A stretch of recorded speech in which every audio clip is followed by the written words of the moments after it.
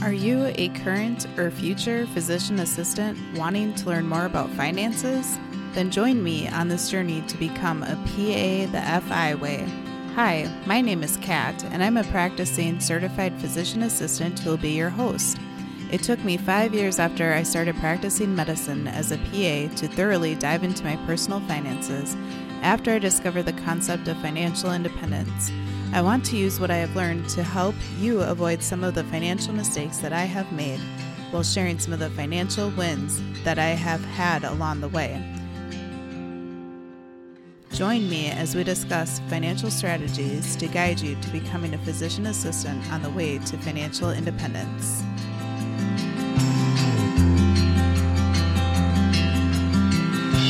I am so excited to dive into today's episode. But before we do so, a quick word from our sponsor. Deciding how and when to pay off student loans is not an easy decision for most. Many of you are feeling weighed down by your mortgage-sized student loans and are asking yourself, how did I get into this mess? Student loans contribute to stress and burnout for PAs, as well as other high-earning professionals. Many PAs, even with the best of intentions, unfortunately make poor financial decisions on their student loans. Look no further than studentloanadvice.com. For a few $100s, they will meet with you for about an hour.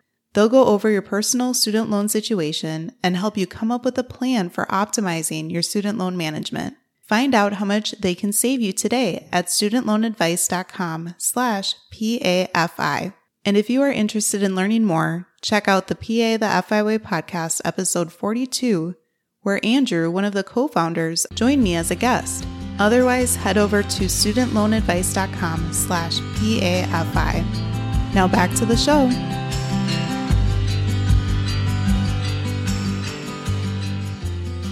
Welcome back, everyone, to the PA the FI Way podcast. I'm your host, Kat, and I am so excited for today's episode and today's guest. We have Karen Calkino on the show today, and you might know her from Instagram. She's really prevalent over there, but she also has an awesome blog and business and stuff like that too. So welcome to the show, Karen. I really appreciate you joining us today. Hey, are you kidding me? It's my pleasure. We've been trying to nail this down for a while, and I'm super excited to talk to you. I love everything that you're doing online, and I think that we will have a very interesting conversation about about all this stuff. I think so too. I think that it's going to be full of many different nuggets for all the listeners today. So thanks again for joining.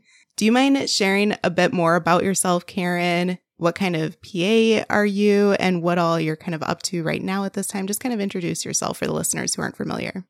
Sure. So I am Karen. I have been a PA for 15 years, mostly in surgery, grand majority in cardiothoracic surgery. And I am a person who has always kind of searched for the holy grail of things, which for a person in medicine, a woman in medicine specifically, is successful work-life integration. And for a person that actually loves surgery and loves cardiothoracic surgery, which is like a lot of hours and crazy stuff happening all the time, it has been my career-long struggle and mission to figure out a way where I could practice surgery, right? CT surgery, yet at the same time have a life. And everything that I've done in business or personally has really been an attempt to figure that out.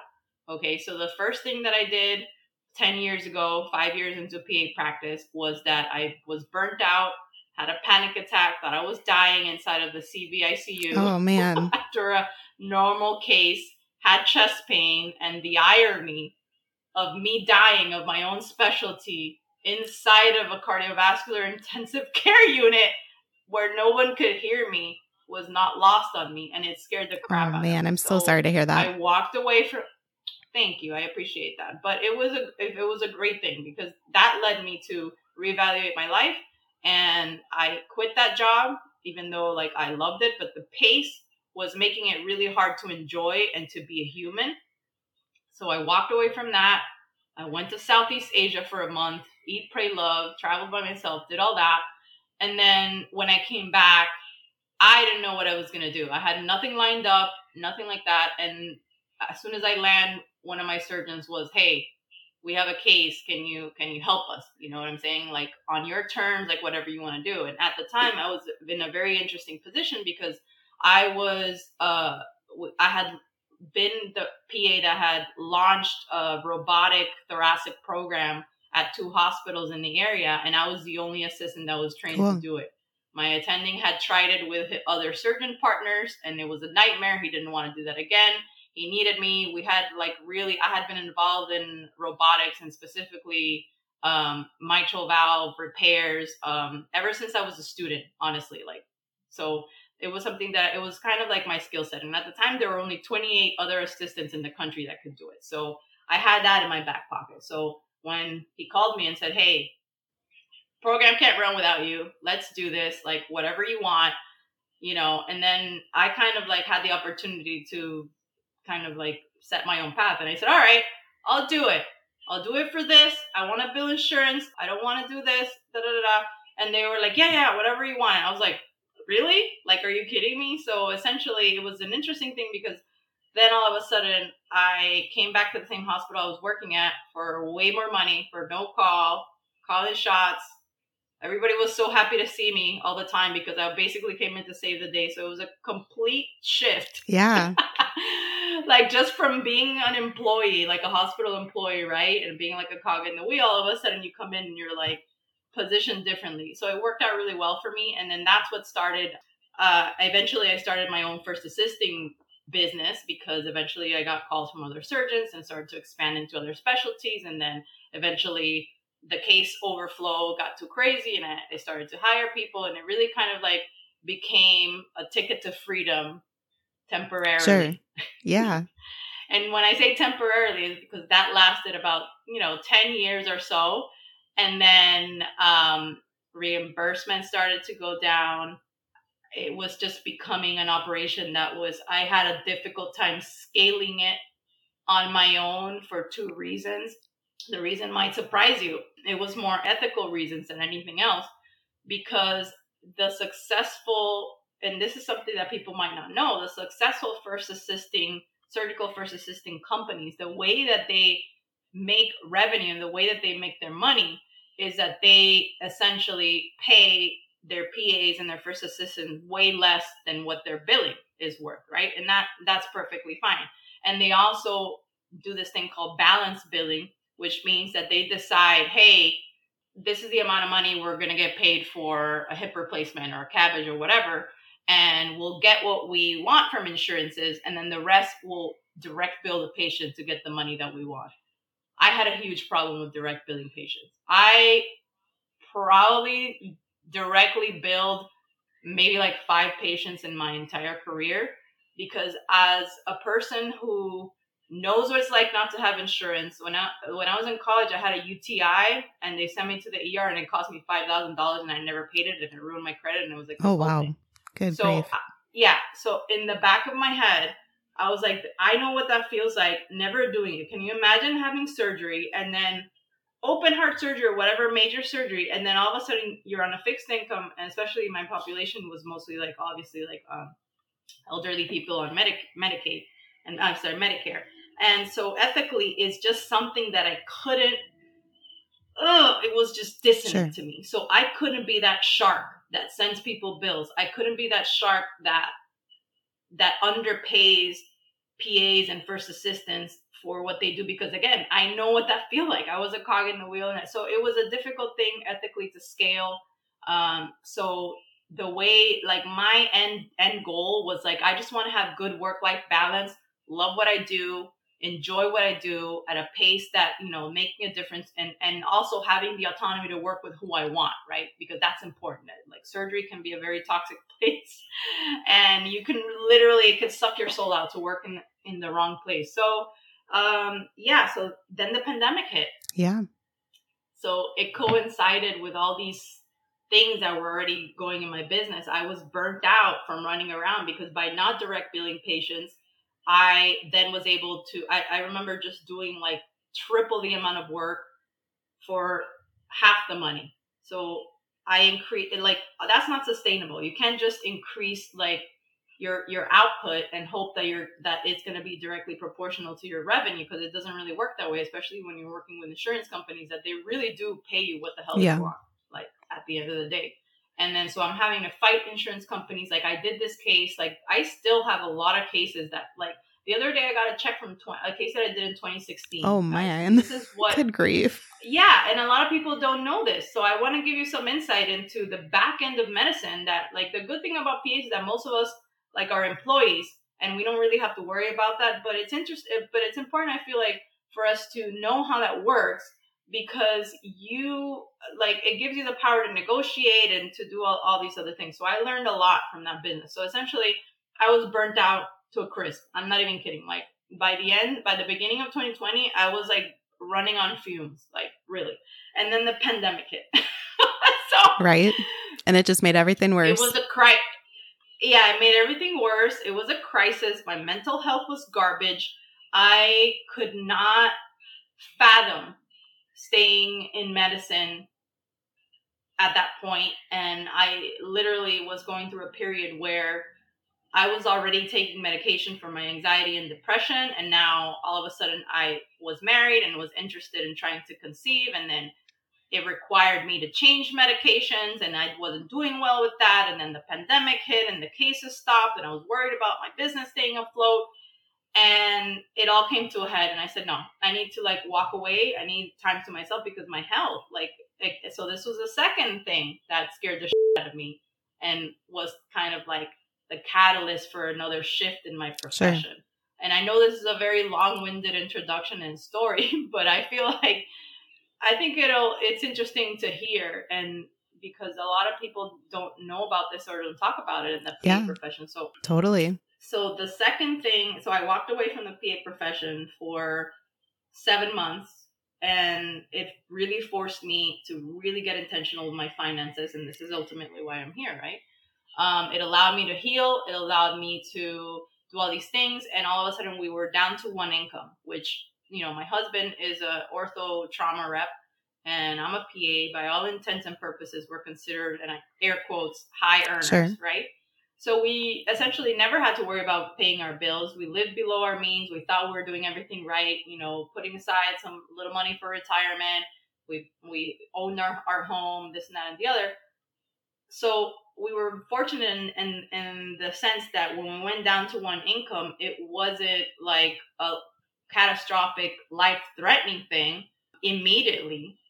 But there was, when you don't keep fine handle on your finances, I mean, keeping track of every penny in, every penny out, there's a lot of energetic leaks that happen. So I like to think about those kind of things as energetic leaks, because at the end of the day, I have to go out and get that money, to make up for the 10 subscriptions that I forgot to sign up for, to make up for the fact that I'm just eating out every single night because I'm tired, to make up for the fact. So in a way, when I was forced to really sit down with my finances and put a fine-tooth comb through everything, I'm talking like my business, I looked at what I was doing, because now I had time to do it. I wasn't all in a case all the time, and managing the back end became impossible once I had to double my work output. So when I sat down and really thought about the value and the energy, the life force that it was costing me to do certain things, I got really intentional about my finances as a way to create freedom from having to work under whatever conditions, either for someone else or for myself in a way that it wasn't working. So that's when I started this financial journey. And then, of course, if you follow me on Instagram, if I learned something today, I'm telling you about it in the afternoon. If I learned something yesterday, I'm going to tell you about it the next morning. You know what I'm saying? I think it's valuable. And as a person that I'm the oldest of 5, we're all first generation kids. It's instinctual to me. As soon as I learn something, to call my siblings and be like, hey, you need to do this. Oh yeah, okay, let's do it. Whatever. So it's just something that it's innate to me. Yeah. So that's kind of the story of how we got here. No, that's amazing. There are definitely a lot of interesting topics that you've already touched on that I think would be more helpful for some of the listeners to go a little bit deeper, if you don't mind sharing some of those details. no, please, let's go. This is what I live for. I'm an open book, and I think it's important to be transparent with everything, even money. So let's do this. So you touched on how you became a PA as a first gen student. For those who aren't very familiar with your story, do you mind sharing what that process was like? What were some of the challenges that you faced? And then how were you able to overcome them? Okay. I can't promise I'm not going to cry. That's valid. Because it's still very much raw in my heart, because I do work with students currently that Sure.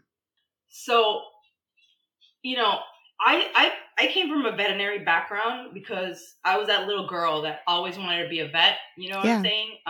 Most kids grow out of it.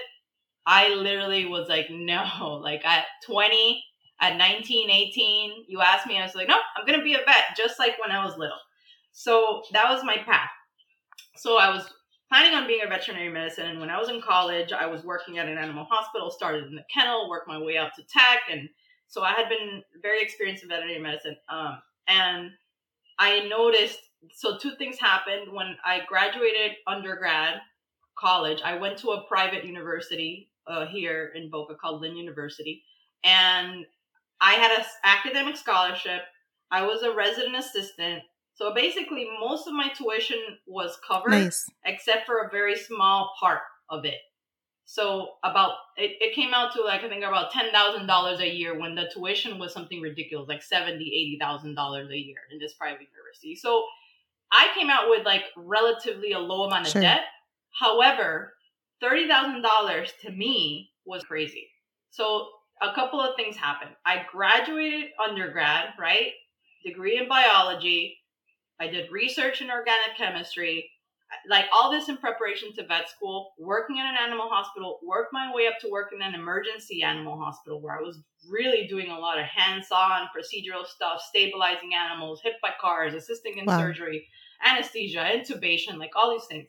And all of a sudden, 6 months later, I wasn't applying to vet school just yet because I was in a relationship with my college sweetheart, and he was like wanting to finish his master's, and we were supposed to do. So I said, I'll wait for you like for a year, you know, whatever. And then in that time, we broke up. Devastating, because it was like, you know, absolutely devastating to me, because I live in Florida by myself. My family lived in Dominican Republic at the time, and I didn't have any support, and it was just terrible. The second thing that happened was that my student loan payment started. Oh, man. And for $30,000, literally, I remember looking at the bill and being like, that's twice my rent. And there's no way, because, you know, when you first get the bill from your student loan payments, you can consolidate and do other things. But when you don't know how the process works, and you're 21 years old and you're looking at this bill and you're thinking that they expect me to pay this amount of money, it's really scary without having any guidance to navigate. Like my father lived in Dominican Republic. My mom was in and out of the country at the time, but she barely spoke English. So I really had no navigation in this. I was just kind of like out on my own. And then with the pressure of having to be an example for my siblings, you know what I mean? So it was important that I didn't up. Like that was something that was always in the back of my head. So I got the bill, broke up. My veterinary friends that were just coming out of vet school, obviously, like most of my friends were like in the veterinary community, they were having an extremely hard time paying off their loans. We had conversation about, they're like, yeah, I'm in this amount of debt and I came out making $50,000 and I'm having a hard time paying that, because guess what? Vet school is just as expensive as PA school or medical school. Yeah. Maybe harder to get into because there's less schools. So, and then I also had to move because there's no veterinary schools in South Florida. And the prospect of having to do all that stuff by myself scared the crap out of me when I was already like working full time and having a hard time with the payment. So I reevaluated my life. Okay. And so it was really hard. So I didn't know what a PA was. Like one night I was working a night shift with a visiting vet. I'll never forget his name. His name is Dr. Hall. I mean, he was really old at the time. He was like one of these like old school 1950s vets, exactly like what you would picture, you know what I'm saying?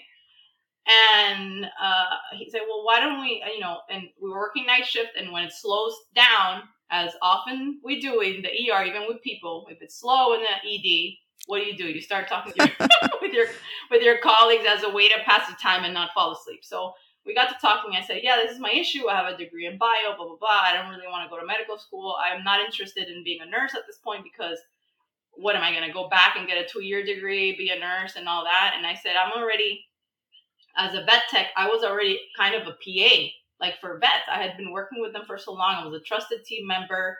Like things would come in the door. I would already stabilize the animal by myself, put IVs in, do CPR, do whatever I had to do, run labs, run x-ray, look at the x-ray and be like, this is what's going on, fix it before the vet even had a chance to come and look at it, because that's how trusted we were. And in veterinary medicine, you can do that. So I was like, I would die a slow death if I had to kind of like go back clinically and just be like a nurse that is only legally allowed to provide treatment. Mm-hmm. I need to be part of the diagnosing and part of the treatment plan like I am now. So I kind of was like stuck. And he's like, well, why don't you just become a PA? And I was like, what is that? Like, listen, I don't want to, like, if I had to work in an office taking blood pressures for doctors, I would kill myself. But that's what PA sounds like, physician assistant. Like you're unfortunately, assisting the doctor. Yeah, unfortunately, yeah, that's what it sounds like. And then he's like, no, my niece is in PA school and she's literally out on rotations, like with the medical students and the residents, and they all get treated the same. And I was like, that sounds too good to be true. I said, but I want to be able to diagnose and do it. They can prescribe, they can do surgery, they can do all the help in surgery, do all these things. And I was like, okay, whatever. So that morning I went home and I researched it, and there was a PA school about 30 miles from where I lived at the time. The application was due in a month. I never met a PA, never shadowed, again, I applied to PA school within a month of knowing what the hell it was. And for me, it was the correct choice because it seemed like it would give me an opportunity to expand clinically and be hands-on and procedural and be able to dabble in a bunch of different specialties, which was what I was already doing. So the path to PA was really, really hard for me, really hard because, first of all, I didn't have any family support whatsoever.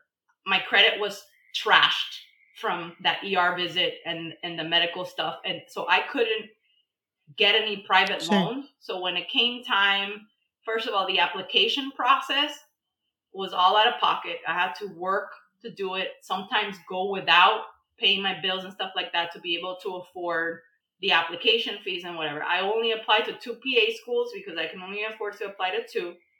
And they were the ones that were 2 in South Florida, the only ones at the time, which was Nova Southeastern and Barry University this was 2004 I'm talking about. So that was really hard. I had to take the GRE, which was a bunch of money that I didn't have. I couldn't afford to take like a course, like people, go take a Kaplan course. So I had to self-study. So I bought the book and hey, let's do this. You know what I mean? I studied for a little bit and took it. I mean, I had already taken the MCAT by that point because again, in preparation for veterinary school, you either had to take the MCATs or the VCATs. And I'm like, I don't have any veterinary science experience. So, I took the MCATs, but the hardest thing about it was that I ended up getting accepted to both programs that I applied for. I mean, I really didn't realize how hard it was for people. I thought I'm going to PA school and that was that. Like then I realized how hard it was to actually get in after I was in, when I heard all the horror stories of people like applying a bunch of times. And for me, it was really like an easy transition academically because I was a good student. I had all the stuff and they accepted my veterinary experience. And the reason that they did, I really believe, is because of my personal statement, because I explained what I did and I explained that thirst that I had for multi-specialty stuff and procedures and stuff like that. And that's probably why I'm so passionate about the personal statement when it comes to disadvantaged students. But so then the hardest thing was, it was a private university, Nova Southeastern. It was the one that was closest to my house. So that's why I picked it. And I didn't have any credit. So the government loans paid for most of the tuition, not all.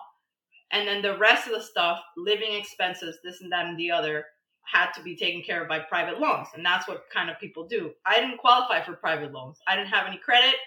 Nobody in my family could co-sign for me. So I had to work full time. Well, wow. Sounds so challenging, Karen. Yeah, sorry. Well, I was in PA school and I was working and I was very food insecure because so I remember excuse It's me. okay. I remember not being able to eat lunch in PA school. You know, when you're in PA school, the didactic portion, everyone's studying during lunchtime. And I would go to my car and sleep because I didn't have anything to eat and I didn't want to be hungry. So it was really hard. And now looking back, like there was no way in hell that I was going to stop. It was just something that I had to do. And it was very traumatic to the point that I don't remember a lot of what happened during those 2 years. So tough. To the point that my classmates, I look at pictures of my class and I'm like, who are these people? Wow. Like, I only remember like a handful of people. And they're like, hey, remember when in class or, you know, the class outing, I never was able to participate like in that like community. Like I continue to work as a veterinary technician in the animal ER. So like I remember on Friday afternoons, I would leave PA school during rush hour traffic. So I used to the campus was in Fort Lauderdale, and I used to live in Delray, which was like, I don't know, like 35 miles away. But I worked in West Palm Beach, which was even further north. So in rush hour traffic, Friday, after didactic, after getting my ass kicked at school, I would get in my car and drive to West Palm Beach, and then I would basically stay in the hospital until Sunday morning.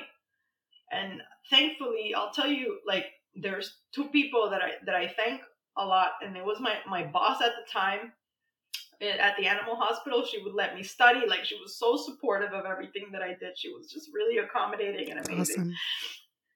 And then the second thing was that the director of my program in the PA program, one day I broke down like in the middle of class. I mean, not like publicly or anything like that, but I just remember being in lecture and it was like, you know, when somebody's like, wah, wah, wah, wah, wah, wah, and I couldn't pay my rent and I didn't have anything to eat and I didn't know like how I was going to put gas in my car to be able to make it back home and this and that and the other. And these are things that no student should ever have to worry about, right? And I walked out of class like a zombie, just in the middle of lecture, walked out of class and went to the office and I said, I want to talk to like the director and basically to tell them I quit.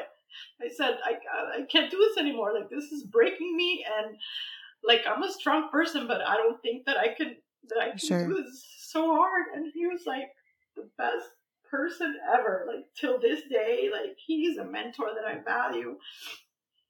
And he would kill me if I said this because he's like, don't tell anybody, but he actually pulled out his checkbook and gave me $3,000 that helped me pay the rent. And I don't think I've ever shared that with anybody. Yeah, that's amazing. Before.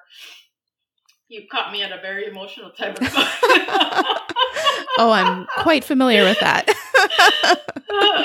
Wow, that's amazing that you had those awesome mentors, Karen. And I think that they can show how much of an impact that they had in your life and that you're able to have that impact for so many more people. So I think that's amazing. Yeah. And there's actually another really funny story that I think that I'm going to share because I think you guys would enjoy this story a lot. So when I was working in the animal ER, I lived in West Palm Beach, and eventually I said to myself, I'm going to take this train called the Tri-Rail that literally, it took 2 hours to and from, like with rush hour, because it stopped at every stop and everything like that. And one of my professors was on the train with me. So I would be sitting there like reading or whatever, and it would drop you off at this train station, and then the train station had a free kind of shuttle to the college. And it was every hour for a limited amount of hours. Sometimes I would miss the shuttle and like be crying in the stops and just like annoyed, you know, or leaving class. Like if I didn't get out exactly at a certain time, like I would miss it and it would be a nightmare and then I would be stranded. And you know, like if you live in South Florida and you don't have a car, like you're screwed. So anyways, I noticed that one of my professors was on the same train that I was like a few times. And I kind of like would say like, hey, whatever. and I forgot about it. So one weekend I was working at the animal hospital, and somebody rings the doorbell because for security reasons we had a doorbell at the ER, and somebody rings the doorbell, and I open the door. I'm the only tech there as usual. Like I'm the only tech there. I basically am running the place, like because I'm there all the time, and it's my professor holding a cat that's having seizures. So first of all, it's illegal to work. In my PA school, there was a rule that you could not have a job. Interesting. So the fact that I was working was a secret. And it was like literally in the bylaws that if you worked, you could be kicked out because, XYZ reasons. So I looked, like I opened the door and he recognized me immediately. I recognized him, but we're kind of like, so I took his cat, stabilized him, IV, all this stuff. Like in 5 minutes, he was stabilized. He was in a cage running a drip. I already pulled labs, whatever. And I came up and I came to the lobby and I said, hey, he's doing fine. He stopped seizing. I did this, that, and the other. Because medically, I know he could understand. And the vet's like busy because we were kind of like he was seeing other patients or whatever, or she, I don't remember who it was. And he's like, yeah, fine. And he was like, whatever, like, wow, like impressive kind of thing. Like, I can't believe, like, I was like, yeah. Like, don't worry, we'll take care of him, this and that and the other. So anyways, the cat ended up, he was poisoned with antifreeze, and that's what the issue was. So he had organ end failure. So, interesting tidbit, antifreeze is sweet. Mm-hmm. So if your car drips it, an animal licks it, they're going to like it, especially cat, but it's like catastrophic and it causes end organ failure. And this is unfortunately what happened to his son's cat. But after everything was said and done, I was like, look, please do not tell the school. No he kidding. Was literally like, how you have like 3 or 4 main professors. He was like one of them. He was like the sure. big one.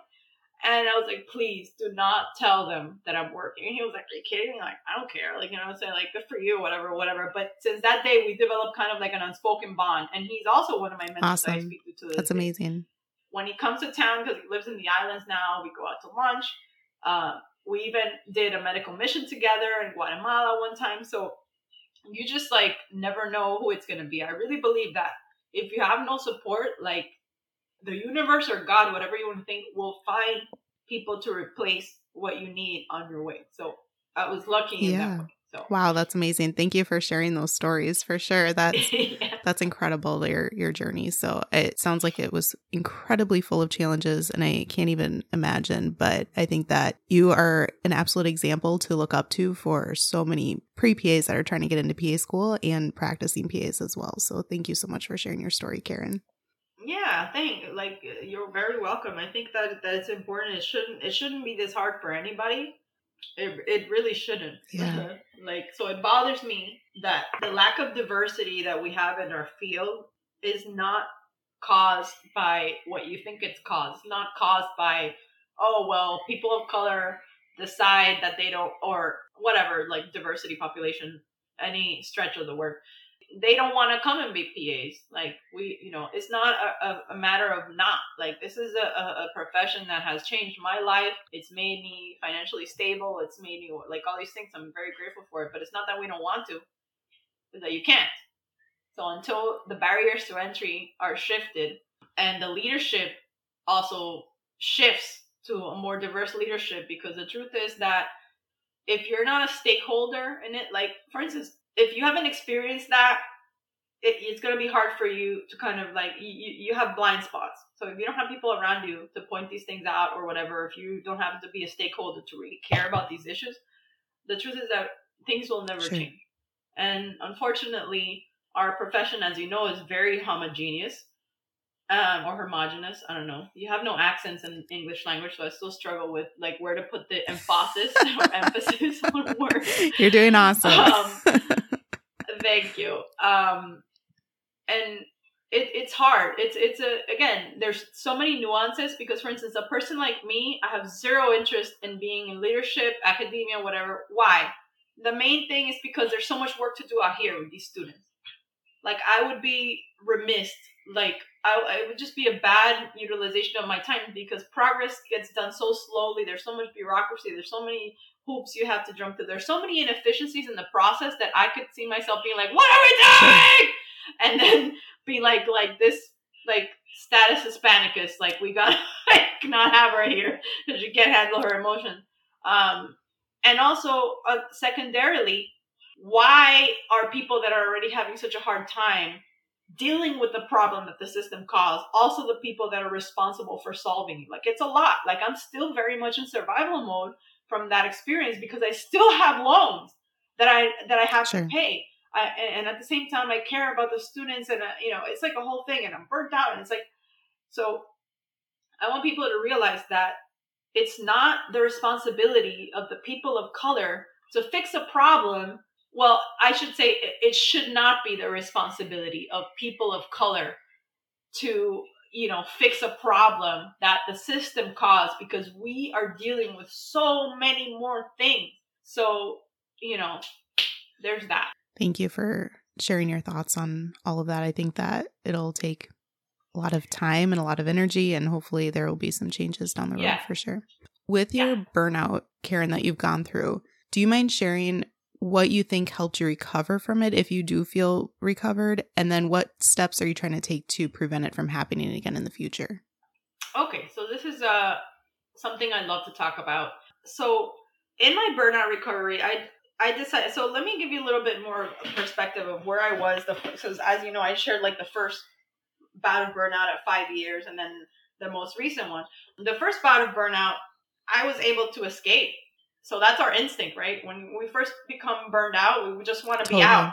Like, you find yourself in desperate, like, oh my God, searching for like Indeed.com and all these other jobs. Like, I need to get the out, otherwise I'm not going to survive. Or like, how can I? So you're, understand that instinct is a protective instinct of yourself trying to survive, right?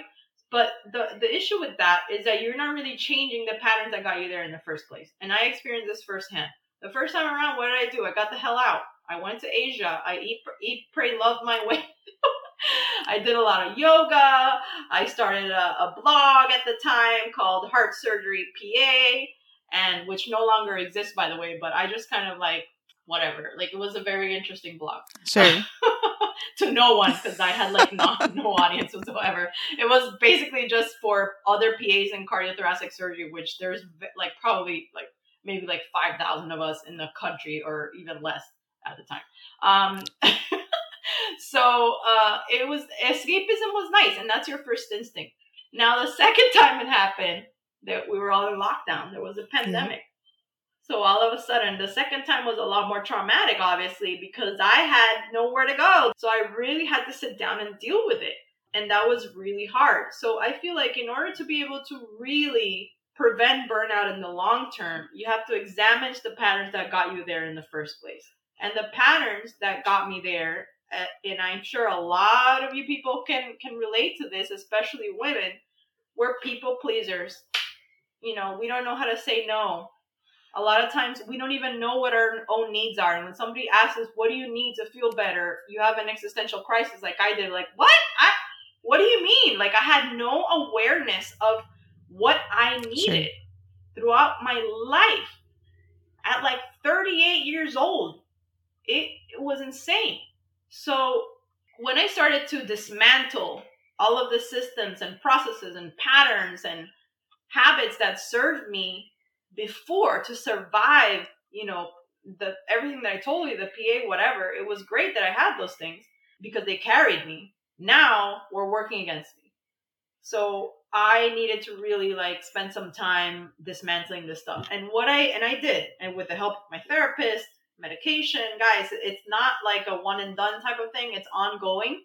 I'm constantly examining if what I'm doing is going to help me or not help me in the long term. But here's the thing. You need bandwidth to be able to do that. And when you're burned out, you're so focused on surviving and escaping and this and that and the other, you really have no bandwidth to be able to gain the clarity that you need. Bandwidth in order to gain clarity. You need space to kind of like sit back and examine your patterns and do all these things and do all that. So what I found is that two things. You need to give yourself bandwidth, first of all, when you're burnt out. Like, you're flooded.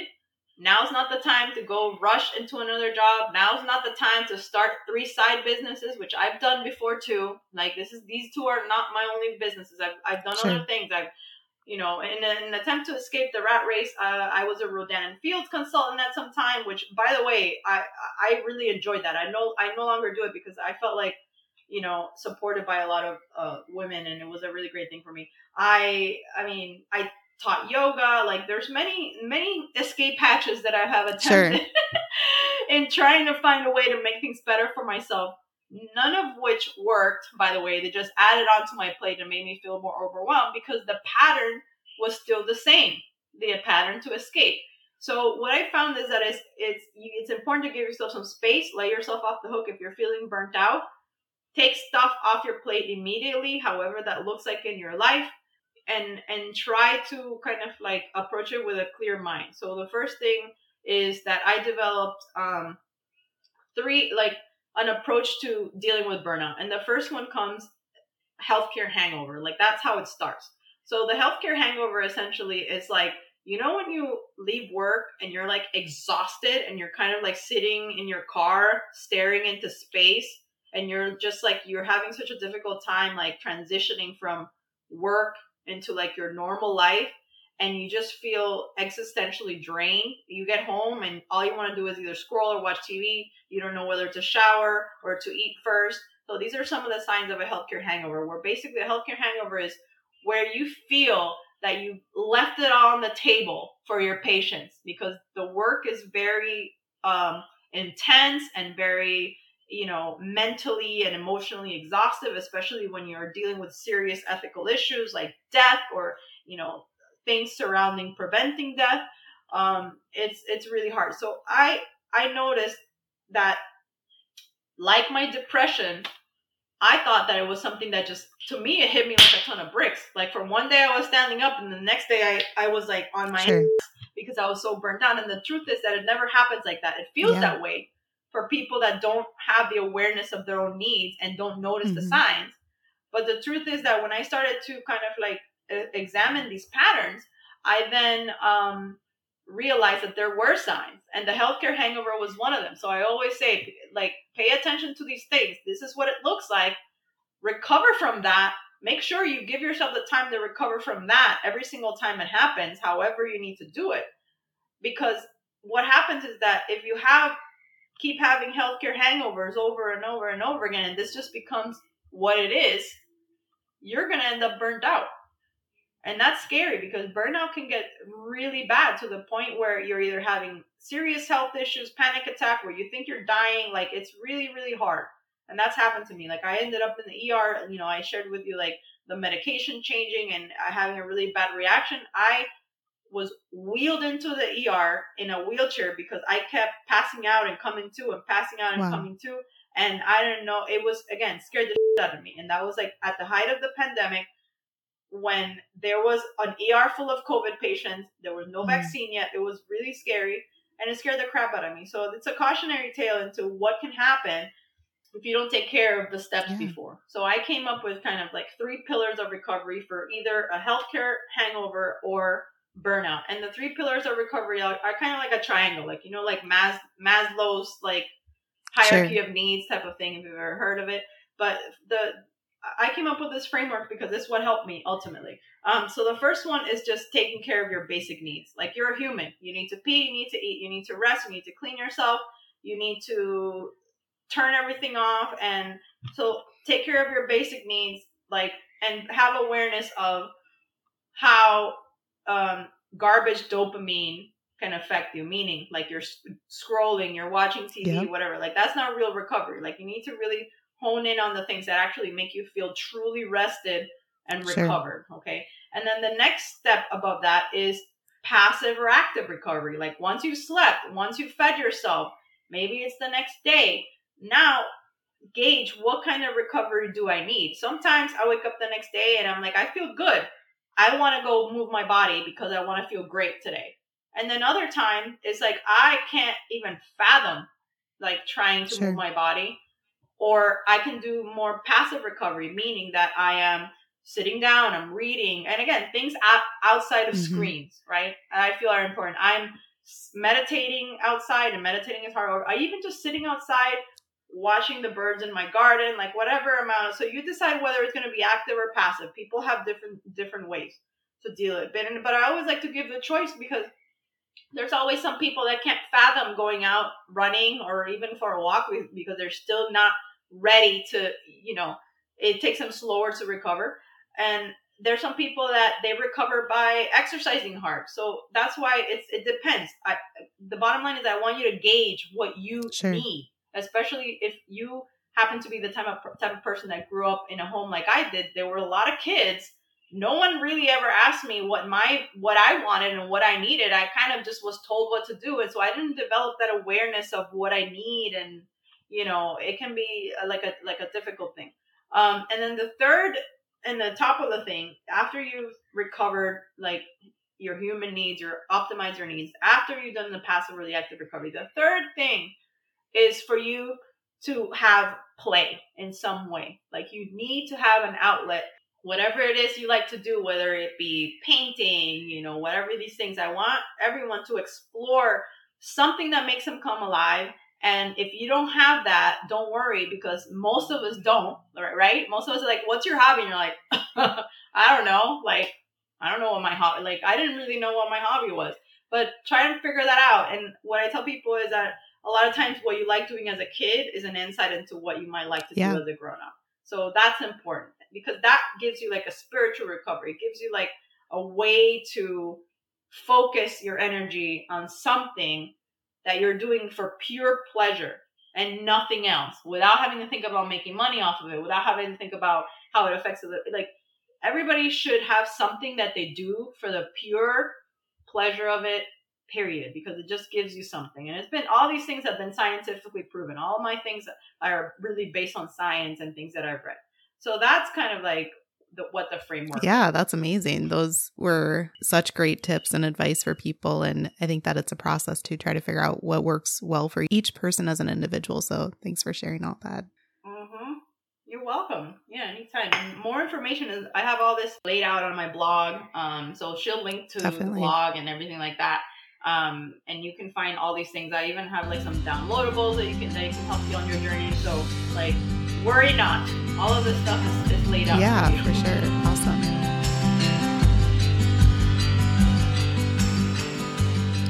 And that concludes the end of the first part in this 2-part series with Karen Calcano.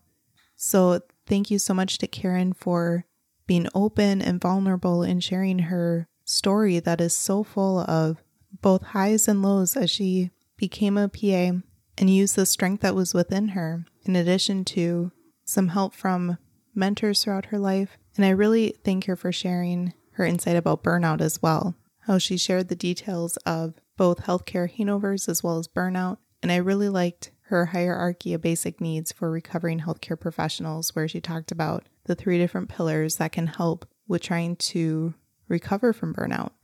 So thank you to each of you for taking your time to take a listen to all the important things that Karen had to say in this first part of our conversation. And definitely don't miss next week's episode, where we have the second part where we wrap up the conversation with Karen, and she shares so many more pieces of advice for practicing and future PAs out there, as well as many healthcare workers.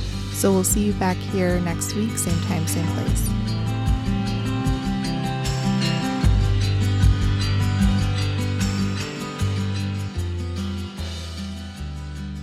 Thank you for tuning in, and I hope that you decide to continue to join me along this journey of becoming a PA the FI way. Please take a moment to press the subscribe button on the platform that you are listening to this on, but more importantly, consider sharing with another current or future PA that could benefit from the information that we reviewed in this episode. Take care and have a great rest of your day. Until next time.